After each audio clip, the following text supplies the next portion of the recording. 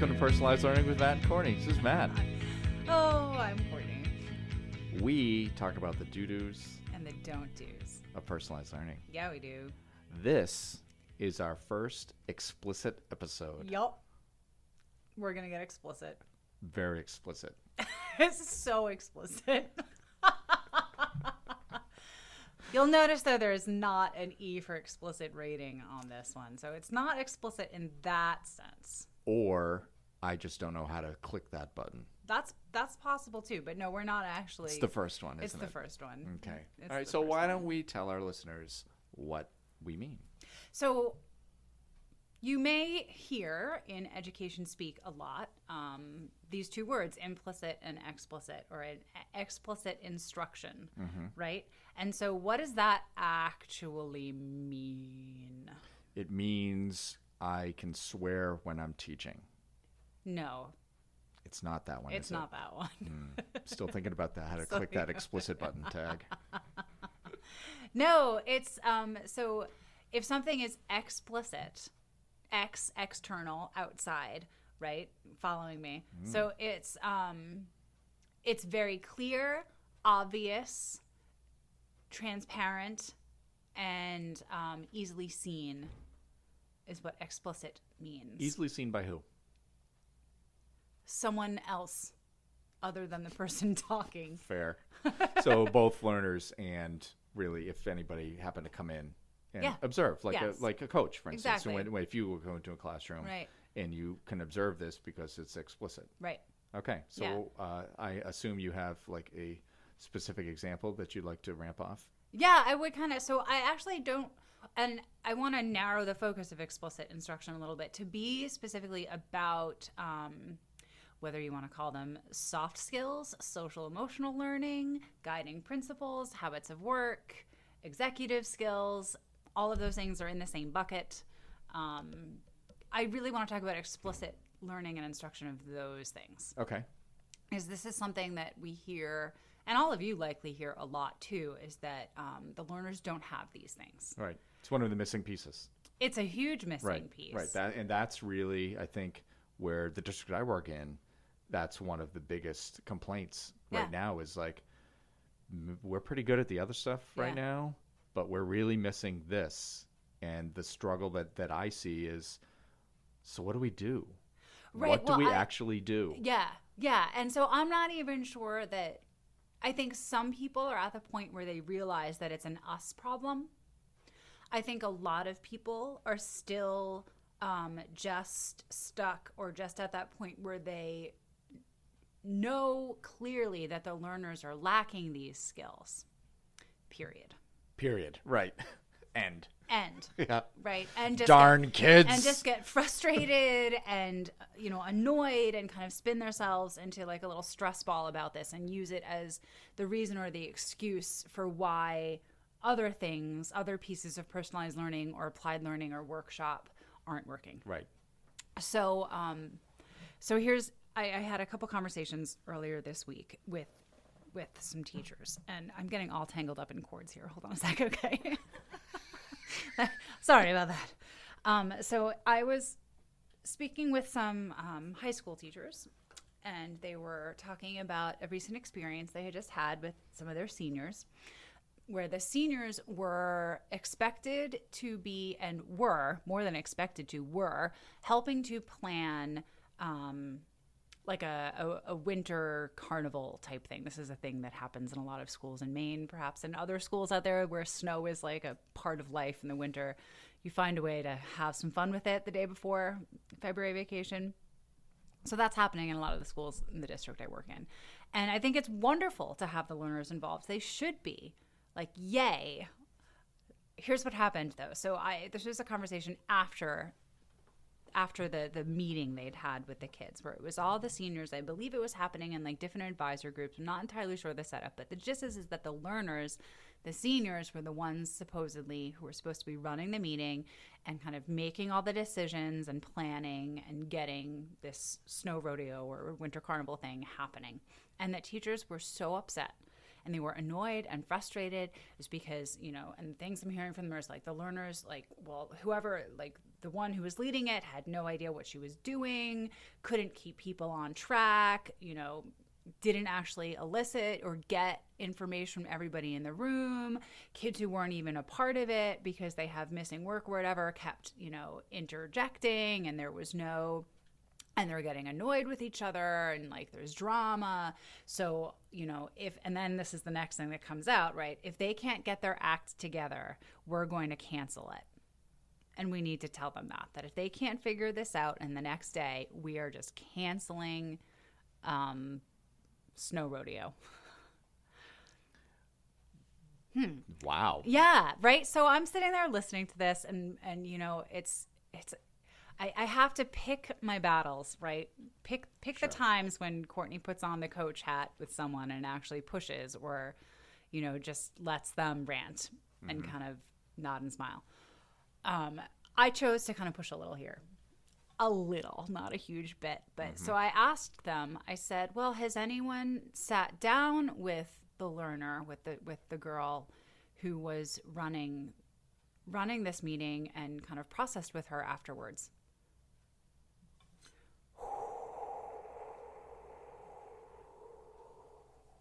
That's the wind blowing down an empty, dusty plane. Nope. No one had done that. That sounds like a problem. That sounds like a problem, right? Because how are the kids going to know Yeah. how to run a meeting Exactly. without ever being told? They're going to fumble and flounder and not do a good job. Right.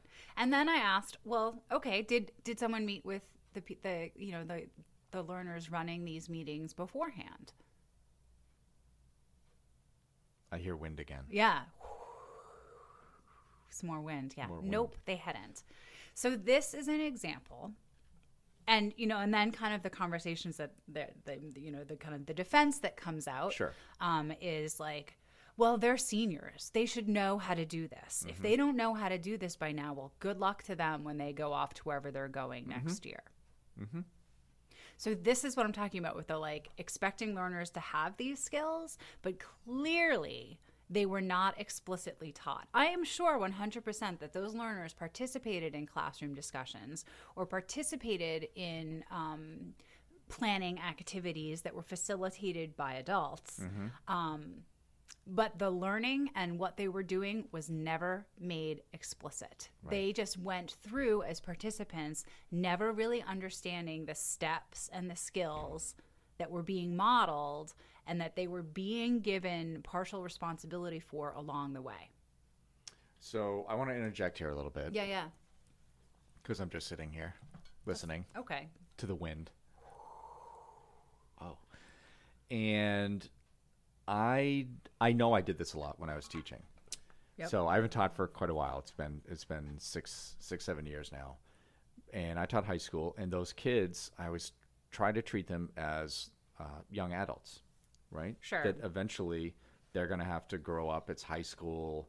They need to, move through and figure things out. And because when they leave us, whether it's college or work or military or whatever they want to do, they're going to have to suck it up, right? And do it. So I try to treat them like little adults until my own children became That age. And I was like, oh my God, they're just kids and they don't know anything. And we can treat them all we want about content and assume that they're going to glean some of those skills that you just talked about just by osmosis, apparently. Right. Yeah. They're around, Yeah. so they're going to learn from Sure. modeling and that sort of thing. And some will. And some do. Maybe exactly like 5%. right. 5% will. But, we don't want that. We want 100% now, right? We Yeah. want Everyone. it's personalized learning means, not just most of them, but all of them. Right. So that was really the eye opener for me. And I wasn't teaching anymore at that point when my kids became 15, 16, 17 years old. And I was like, what was I doing?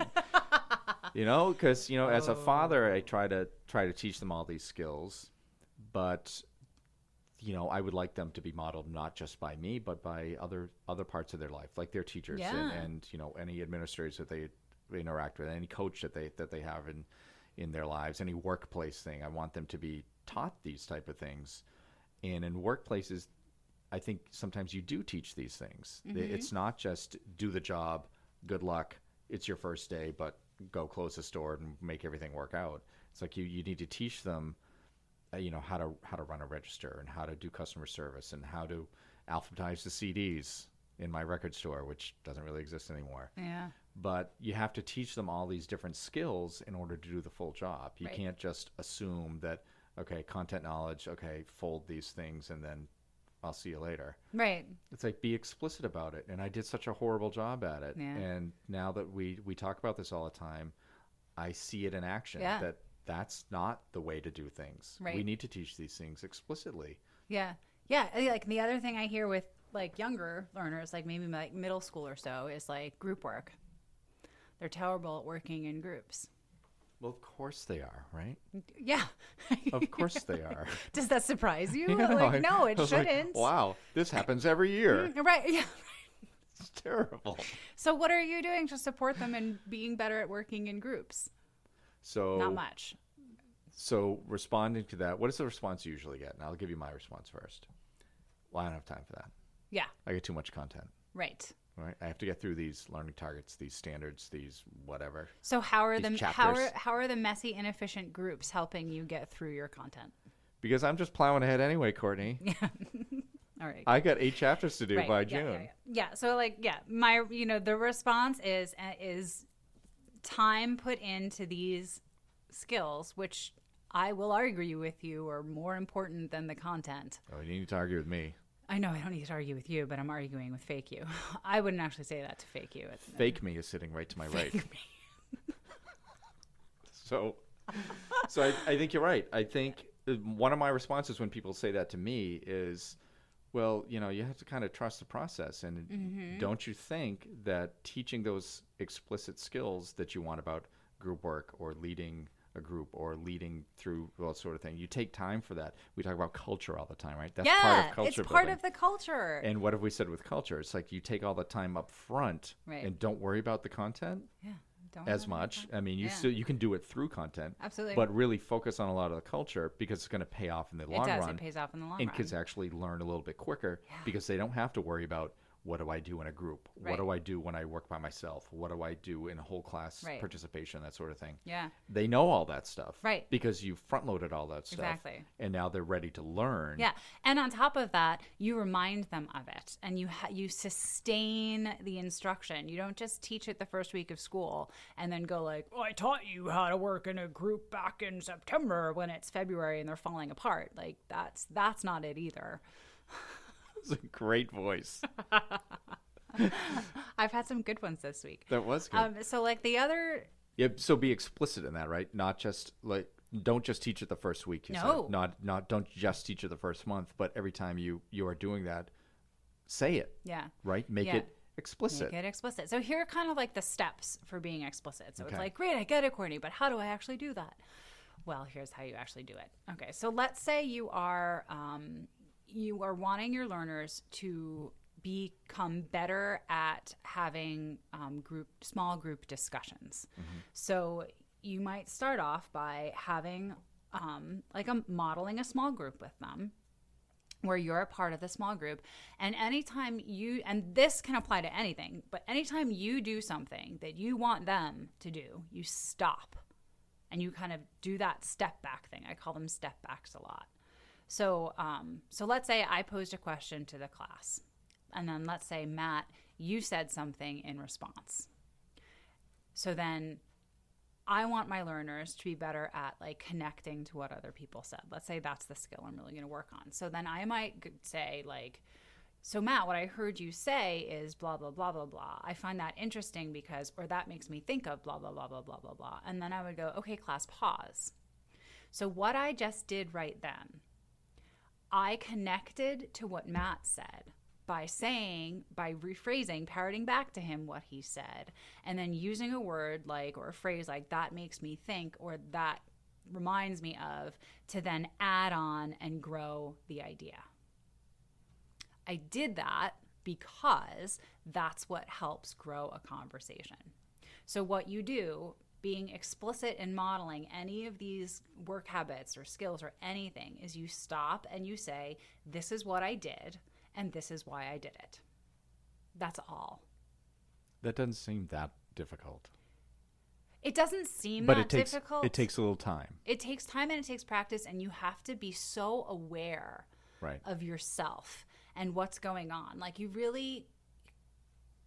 will get, I think people get to a point where they can kind of do it on the fly, but like you have to be intentional.